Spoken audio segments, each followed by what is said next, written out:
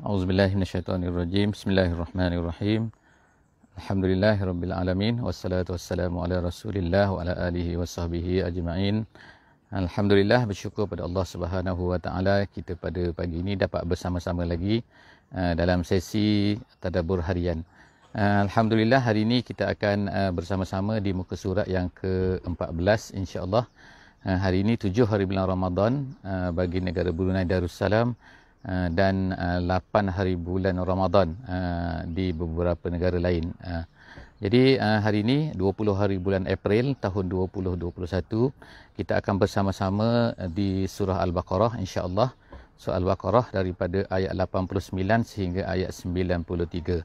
Muka surat 14 insya-Allah kepada sahabat-sahabat yang berada di mana-mana pun jika mempunyai kemudahan untuk membuka mushaf, insya-Allah diminta harap-harapnya lah kalau boleh membuka mushaf muka surat yang ke-14 insya-Allah, untuk moga-moga kita dapat manfaat yang lebih baik daripada sesi kita pada setiap pagi insya-Allah. Hari ini kita akan baca masih lagi bercerita sebenarnya tentang sifat ataupun perangai orang-orang Yahudi yang Allah Subhanahu wa taala ceritakan di dalam Al-Quran ini bersesuaian dengan keadaan Nabi kita sallallahu alaihi wasallam yang telah berada di Madinah pada masa ayat ini diturunkan, iaitu ketika Nabi menghadapi orang-orang Yahudi, berdepan dengan orang-orang Yahudi yang berada di Madinah pada masa tersebut. Jadi perangai orang-orang Yahudi ini Allah Subhanahu wa taala telah bongkarkan habis-habisan, telah ceritakan habis-habisan supaya apa yang ada yang mereka sembunyikan daripada Nabi, daripada orang Islam ini, kita semua sebagai orang Islam tahu, dan kita pun sampai hari ini kita masih lagi menghadapi orang-orang Yahudi ini ataupun orang-orang Bani Israel yang mana mereka ini masih lagi bersifat dengan sifat yang samalah sebagaimana apa yang mereka lakukan kepada Nabi kita sallallahu alaihi wasallam di Madinah Al-Munawwarah sejak 1400 tahun yang lampau. Jadi insya-Allah moga-moga dengan bacaan kita ini, dengan tadabbur kita pada setiap pagi ini daripada ayat Al-Quran ini akan insya-Allah akan memberi manfaatlah kepada kita. Moga-moga kita dapat melihat, mengenali bagaimana sikap-sikap orang-orang Yahudi ini yang berlarutan sebenarnya. Kalau diikutnya pada zaman Nabi Muhammad sallallahu alaihi wasallam itu Allah Taala ceritakan tentang apa yang telah dilakukan oleh nenek moyang mereka, nenek moyang orang-orang Yahudi Bani Israel pada ketika Nabi sallallahu alaihi wasallam. Jadi nenek moyang mereka tu sejak daripada zaman Nabi Musa sudah beribu-ribu tahun sebelum daripada Nabi Muhammad sallallahu alaihi wasallam. Mereka masih lagi berperangai seperti itu, dan sampai sekarang, sampai hari kiamat, Allah Subhanahu wa taala ceritakan kepada kita ni menjadi panduan kepada kita. Jika sekiranya perangai mereka berubah, tentulah Allah Subhanahu wa taala tak akan ceritakan dalam Al-Quran. Bila Allah Taala ceritakan dalam Quran, ini menunjukkan bahawa perangai mereka ni tetap akan macam tu juga, supaya kita yang hidup pada hari ini dan akan datang umat Islam ini akan dapat pengajaran, akan dapat tahu kan bagaimana sifat mereka, perangai datuk nenek mereka dulu, dan begitulah yang mereka amalkan sampailah hari kiamat nanti. A'udzubillahi minasyaitonirrajim. Bismillahirrahmanirrahim. Walamma ja'ahum kitabun min indillah musaddiqan lima ma'ahum wa kanu min qablu yastaftihuna 'alal ladzina kafaru falamma ja'ahum ma 'arafu kafaru bihi fala'natullahi 'alal kafirin. Sadaqallahul azim. Ayat yang saya baca itu ialah ayat yang ke-89 daripada surah Al-Baqarah. Jadi yang pertama sekali kita lihat sebab nuzul kepada ayat ni. Sebab nuzul, sebab bagaimana ayat ini turun, apakah peristiwa yang berlaku. Kata seorang sahabat yang masyhur, nama dia Asim bin Amru, dia meriwayatkan bahawa Asim bin Amru ni ialah seorang penduduk Madinah, yang mana dia apabila datangnya Islam, dia masuk Islam, alhamdulillah. Tapi sebelum daripada Nabi sallallahu alaihi wasallam ni datang ataupun tiba ke Madinah, dia telah bersama-samalah dengan orang-orang orang-orang Yahudi yang tinggal di Madinah ni. Jadi orang-orang Yahudi di Madinah ni iaitu 3 bani, iaitu Bani Quraizah, Bani Qainuqa dan juga Bani An-Nadir. mereka ni selalu berperang dengan orang Arab ni kan. Mereka kadang-kadang menyebelahi orang ni, kadang-kadang menyebelahi orang ni. Maknanya mereka ni, sikap mereka ni ialah menyebelahi dan kemudian mempelagakan di antara orang Arab ni, sehingga orang Arab ni sentiasa memerlukan kepada mereka. Jadi apabila berlakunya perkara-perkara yang yang tidak disenangi lah oleh orang-orang Yahudi ni, mereka akan sentiasa berkata, apa yang mereka katakan ialah mereka kata Allahumma ansurna alaihim bin nabiyyi allazi najidu na'tahu fil Quran fit Taurah. Jadi orang-orang Yahudi ni sentiasalah dia berkata, dia orang Arab, dia ni bangsa, jadi dah jadi bangsa Arab, bercakap dalam bahasa Arab, walaupun mereka ni Bani Israel, tapi mereka masih lagi lah memelihara bahasa Hebrew mereka tu. Sampai sekarang lah, sama lah seperti sekarang kan, walaupun mereka ni kadang-kadang bercakap Inggeris dan sebagainya, tapi mereka masih lagi memelihara bahasa Hebrew mereka tu. Sebab apa? Sebab kitab mereka tu masih lagi dalam bahasa Hebrew lah. Jadi kalau sama lah seperti kita kan, cuma kita ni berlainan sikit, kita ni ramai di kalangan kita dah tak pandai bahasa Arab kan, tak tahu bahasa Arab kan.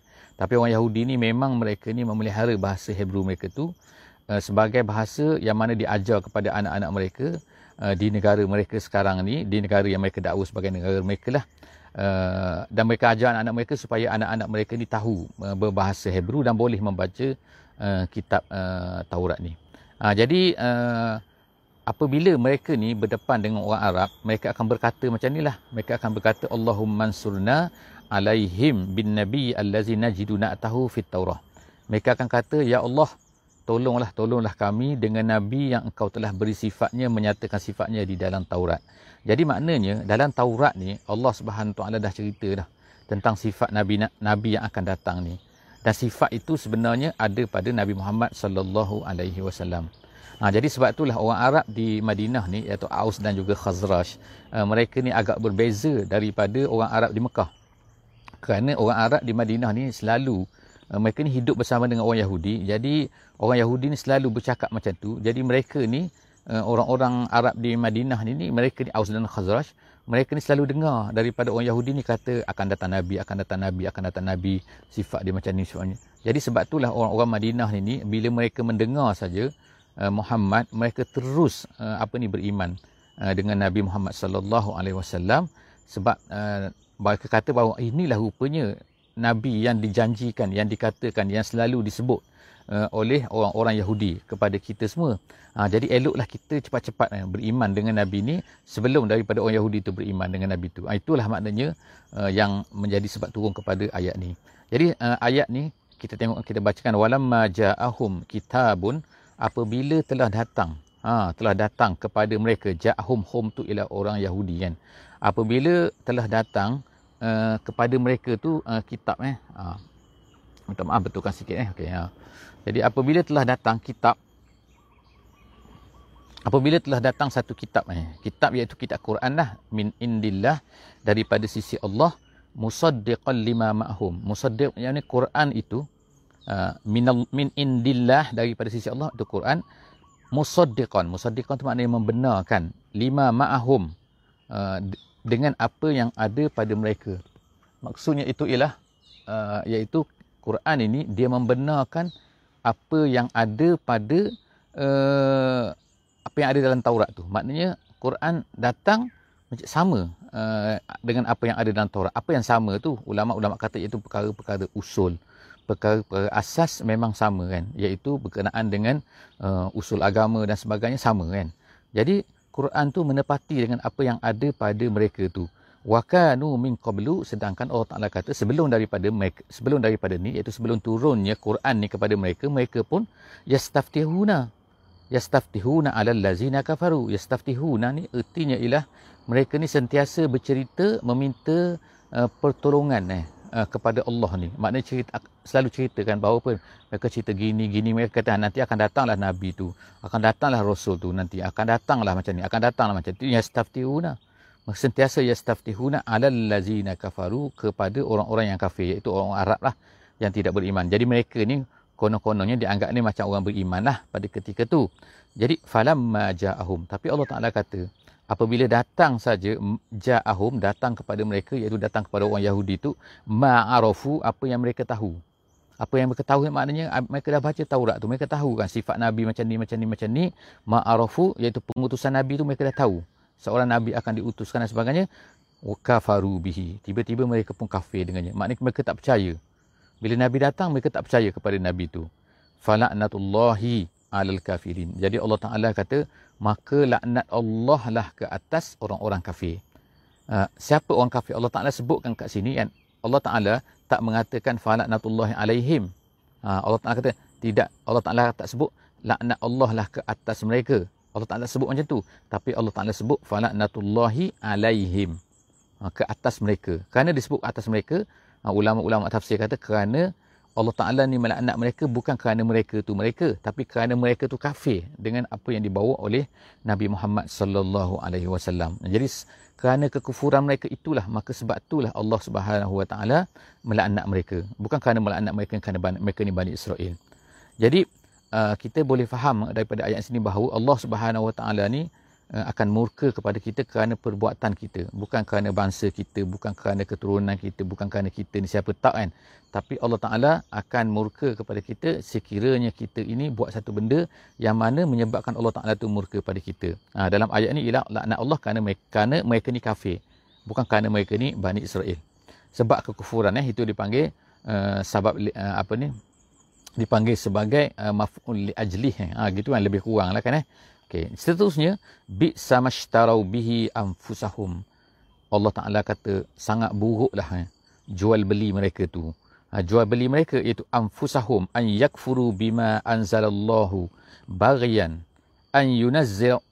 Allah SWT kata, an yunazzilallahu min fadlihi ala man yasha' min ibadihi faba'u bi ghadabin ala ghadab walil kafirina azabun muhin.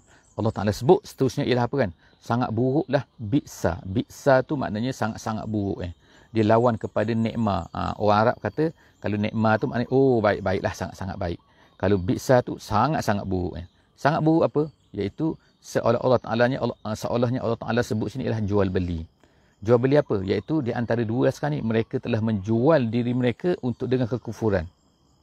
Sedangkan mereka ni sebenarnya boleh beriman. Sepatutnya mereka jual diri mereka dengan iman. Sebagaimana kita diminta oleh Allah Subhanahu Wa Taala supaya kita ni menjual diri dengan keimanan. Kan maknanya kan? Tak apalah kan kita ni susah sikit, kita ni apa sikit, tak apa kan. Yang penting kita dapat iman. Itu maknanya kita jual diri kita dengan iman. Tetapi orang-orang Yahudi ni Allah Taala laknat kepada mereka kerana apa? Kerana Allah Taala kata sangat-sangat buruklah perbuatan mereka ni. Kerana apa kan? Kerana mereka ni telah menjual diri mereka dengan kekufuran. Mereka ambil kekufuran tu kan. Sanggup jual diri mereka kan bersusah payah kerana apa? Kerana nak dapat kekufuran tu. Jadi maknanya itulah Allah Ta'ala kata kan satu cara jual beli yang sangat-sangat buruk. Ya an yakfuru bima anzalallah. Dengan apa yang Allah Subhanahu Wa Ta'ala telah berikan kepada mereka. Jadi mereka ni sangat-sangat. Seterusnya Allah Ta'ala kata sini kan. Kenapa Allah Ta'ala sebut sini barian. Perkataan barian ni artinya ialah hasadan. Hasadan ini ulama kata dia baris atas dua atas barian. Barian tu kerana apa dia dua baris tu? Kerana dalam bahasa Arabnya artinya ialah dia tu adalah maf'ul li ajlih. Kata tafsir Jalalain. Maf'ul li ajlih artinya dia tu adalah menceritakan sebab. Sebab kenapa mereka bersifat demikian. Kenapa mereka ni bersifat apa tu? Iaitu mereka ni tidak mahu beriman. Kenapa mereka ni sanggup untuk menolak beriman kepada Nabi Muhammad sallallahu alaihi wasallam walaupun mereka tahu bahawa sebenarnya Nabi itu adalah betul. Jadi perbuatan mereka ni adalah kerana sebabnya adalah kerana barian. Barian tu maknanya hasadan.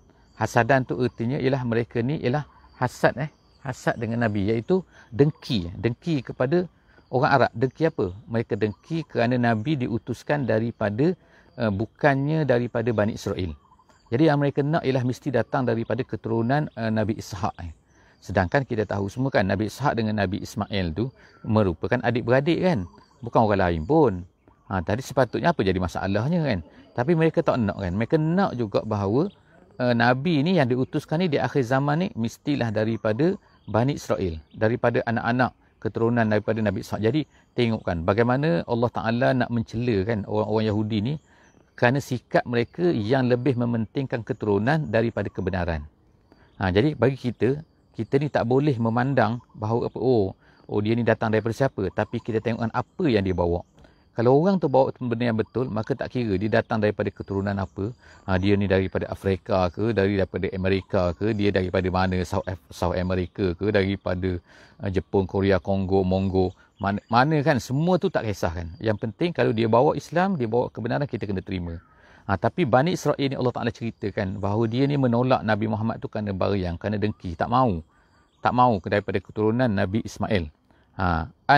An yunazzilallahu min fadlihi, bahawa Allah Ta'ala menurunkan fadlihi, maknanya kurniaannya. Kurniaan tu maknanya wahyu kan.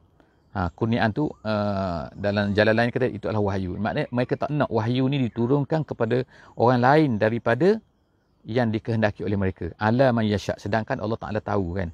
Bila Allah Ta'ala man yasha' ni ke atas sesiapa yang dikehendaki. Maknanya Allah Ta'ala bila dia beri wahyu kepada sesiapa yang dikehendaki, maknanya Allah Ta'ala tahu kan bahawa orang tu memang layak untuk mendapat kelebihan kurniaan tersebut kan, iaitu keturunan Nabi Ismail lah kan. Tapi mereka tak, mereka ni nak kata mereka ni lebih pandai daripada Tuhan lah. Allah, apa yang Tuhan tetapkan tu bagi mereka tak betul. Mereka nak bahawa mesti Nabi daripada Nabi Ishak juga, iaitu alam yasha' min ibadihi. Itu adalah kurniaan Allah Ta'ala nak beri risalah kepada siapa yang dia nak kan. Jadi Allah, oleh kerana itulah maka faba'u. Jadi Allah Ta'ala kata faba'u. Faba'u maknanya raja'a. Raja'a tu maknanya apa? Oleh kerana perbuatan mereka itulah maka faba'u. Iaitu mereka pun mendapat balasan balik. Gitu kan. Maknanya asalnya balik, tapi maknanya mendapat balasan balik daripada apa yang mereka lakukan. Maka apa yang mereka dapat? Ghadab. Bi ghadabin ala ghadab. Dua. Bi ghadabin ala ghadab. Kemarahan ke atas kemarahan. Setengah ulama tafsir kata, setengah ulama ataupun ramailah ulama tafsir kata, ghadab ala ghadab ni maknanya ialah apa? Dua kemarahan Allah Subhanahu Wa Taala ke atas Bani Israel ni. Yang pertama apa? Yang pertama sekali ialah kerana mereka ni mengingkari Nabi Muhammad sallallahu alaihi wasallam. Yang keduanya ialah sebelum daripada ni mereka ni mengingkari Nabi Isa alaihi salam. Jadi maknanya Nabi Isa, sedangkan Nabi Isa pun daripada Bani Israel juga, tapi mereka tolak juga. Mereka nak bunuh juga kan. Nabi Zakaria daripada Bani Israel, mereka tolak juga. Jadi sebenarnya mereka nak apa sebenarnya? Kalau kata nak daripada Bani Israel, tiba-tiba mereka tak mau. Dah diberi Bani Israel, mereka tak mau juga. Sekarang ni tak apalah. Dah memang perangai orang-orang Bani Israel itu macam tu. Orang Yahudi itu macam tu. Maka Allah Ta'ala tolaklah. Sudah. Sekarang ni Allah Ta'ala beri pula kepada keturunan Nabi Ismail alaihi salam. Jadi berbeza sangat keturunan Nabi Ismail ni, Nabi Muhammad SAW bukanlah untuk Bani Israel sahaja.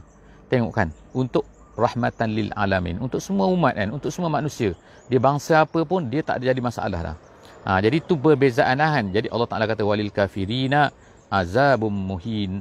Maka bagi orang-orang kafir itu, bagi mereka azab yang sangat-sangat hina. Seterusnya ayat yang ke-91 wa iza qila lahum aminu bima anzalallah qalu nu'minu bima unzila alaina. Sekarang ni apabila dikatakan kepada mereka, maknanya kepada inilah sifat orang-orang yang beriman ni, orang Yahudi ni kan. Sekarang ni orang Yahudi ada di Madinah lah kan. Allah Ta'ala bongkar semua apa yang mereka ada dalam kepala mereka, apa yang ada dalam dalam hati mereka. Allah Ta'ala sebut sini kan, wa iza qila lahum, bila dikatakan kepada mereka, aminu bima anzalallah, berimanlah kamu dengan apa yang Allah turunkan ni. Bukan turun daripada yang lain, bukan turun daripada syaitan. Ni turun daripada Allah kan. Berimanlah kamu bima anzalallah, dengan apa yang Allah Ta'ala telah turunkan, iaitu Quran lah kan. Kemudian qalu, mereka kata apa? Apa jawapan mereka? Mereka jawab kata, nu'minu bima unzila alaina. Mereka kata, tak, kami beriman dengan apa yang diturunkan kepada kami, iaitu apa? Taurat lah. Jadi mereka kata, kami beriman dengan Taurat, tapi yang Quran ni kami tak nak beriman. Jadi mereka kata apa tu? Wa yakfuruna bima wara'ahu. Mereka kata, mereka ni tak nak beriman dengan selain daripada Taurat. Selain ma wara'ahu tu yang di belakangnya. Belakangnya tu belakang daripada Quran, belakang daripada Taurat. Maknanya apa-apa yang datang selepas daripada Taurat, apa yang datang selain daripada Taurat, mereka tidak nak beriman. Sama ada Quran ke apa Injil ke, mereka kata macam tu. Wa yakfuruna bima wara'ahu. Mereka kufur dengan apa semua-semua yang lain daripada wara'ahu, wara'ut Taurah. Kemudian wa huwal haqqu musaddiqan lima ma'hum. Sedangkan Quran tu yang turun tu adalah merupakan membenarkan dengan apa yang mereka katakan. Dulu mereka kata macam tu. Bukan mereka sebutkan macam ni kan.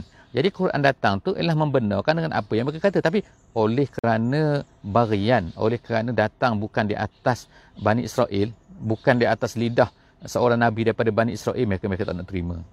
Tu kata mereka lah. Kata kalau Nabi Isa pun Bani Israel juga, mereka tak terima juga kan. Jadi Allah SWT sebut cerita ni, bongkar yang ada dalam hati mereka tu. Mereka ni memang sakit kepala lah sebenarnya kan. Kata macam ni kan. Cool. Jadi sekarang ni Allah SWT pun katalah. Mereka kata bila kita ajak beriman kepada Quran, mereka kata tak, kami nak beriman dengan Taurat saja. Kami tak nak beriman dengan selain daripada Taurat. Okey?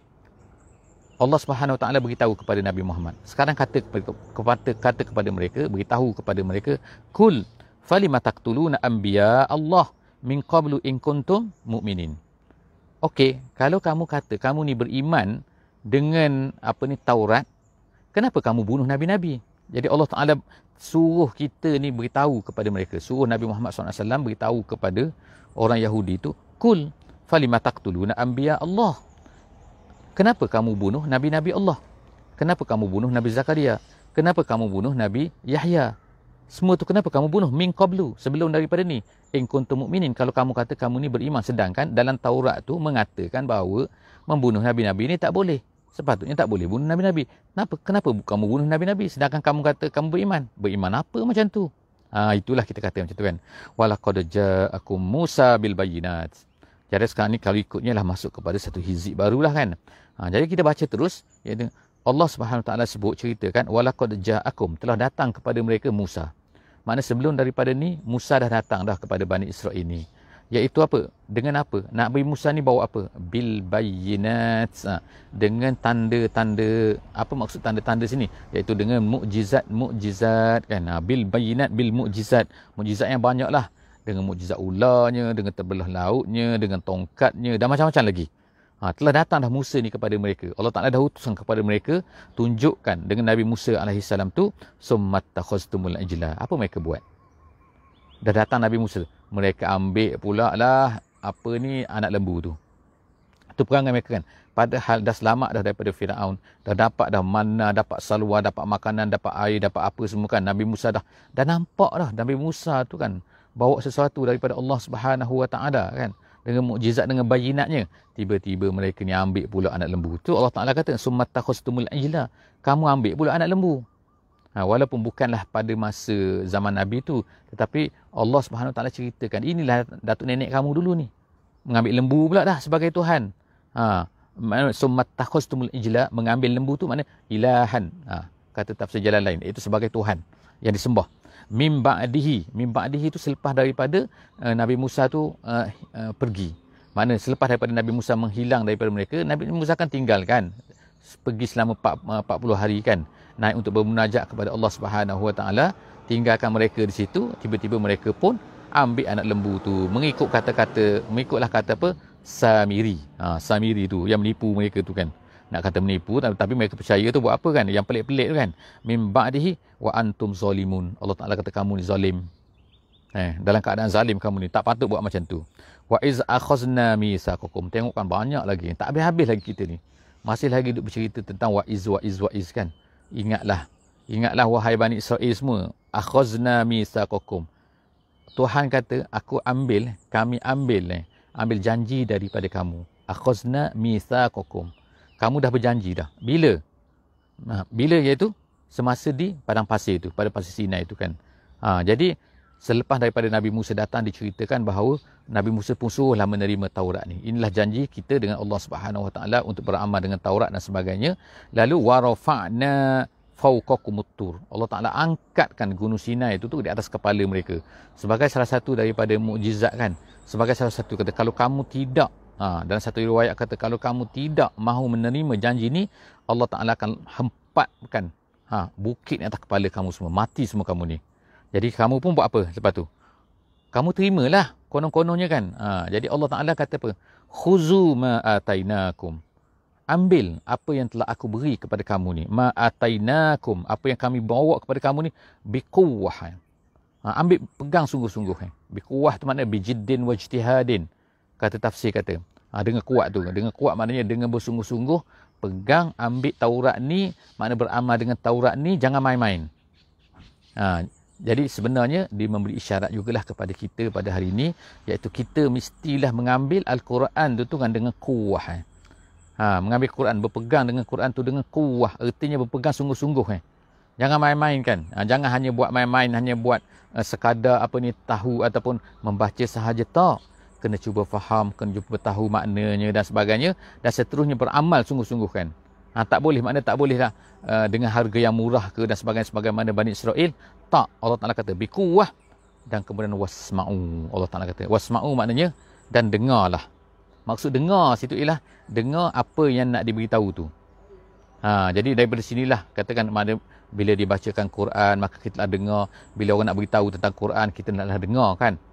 Dengar tu bukan dengar sahaja, maknanya dengar dan juga melaksanakanlah apa yang didengar itu. Tapi bagaimana sifat Bani Israel ni?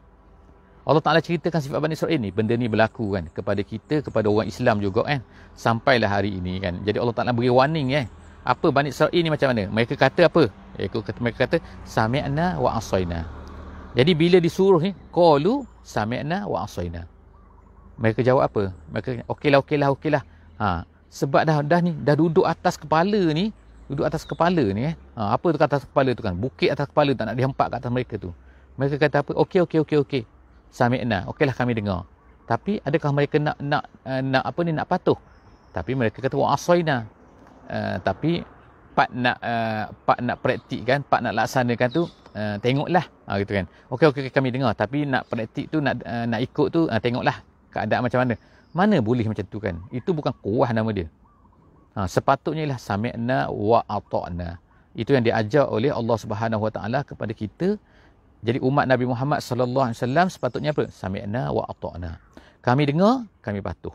Kami dengar tu satu perkara maknanya kena mendengar, memberi pendengaran, mendengar dengan baik, mendengar Quran, mendengar arahan Quran, mendengar, dan kemudian selepas tu mendengar untuk dipatuhi. Bukan mendengar untuk main-main seronok-seronok saja, sedap-sedap saja, bukan nak seronok-seronok saja, tak tapi sami'na wa ata'na. Jangan jadi seperti Bani Israel, sami'na wa asaina. Seterusnya Allah Ta'ala kata sini, wa ushribu fi qulubihimul ajla. Tapi kenapa kan? Kerana iman mereka sekarang ni dah teruk dah. Iman mereka ni dah bercampur aduk lah. Bercampur aduk dengan apa? Bercampur aduk. Allah Ta'ala sebut ini dalam ungkapannya, wa ushribu fi qulubihim, diberi minum ke dalam hati mereka. Jadi apa? Ulama sebut inilah khalata. Khalata tu artinya apa? Iaitu bercampur aduk. Bercampur aduk dah dalam hati tu mereka tu adalah diserapi. Kita kata dalam bahasa kita kan, iaitu diserapi apa? Fi qulubihim al-ijla. Masalah sembah anak lembu dulu tu. Jadi masalah lembu mereka tu kan, makna menyembah selain daripada Allah Subhanahu Wa Taala telah masuk dalam hati mereka, kekotoran tu dah masuk dalam hati mereka, menyebabkan mereka ni dah tak boleh dah. Jadi sebab itulah kerana kufur mereka tu kan. Kerana kekufuran mereka tu, mereka dah masuk dah perkara-perkara diresapi dengan benda-benda yang dan kotor, yang tak betul tu, dengan syirik dan sebagainya tu kan. Kul, Allah Ta'ala kata, beritahu kepada Nabi Muhammad SAW, katakan kepada mereka, kul bi'sama ya'murukum bihi imanukum.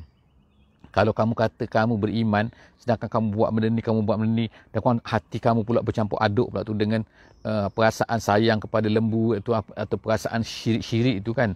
Jadi macam tu keadaan mereka, maka Allah Subhanahu Wa Taala beritahu kepada Nabi Muhammad sallallahu alaihi wasallam, kul bi'sama ya'murukum imanukum.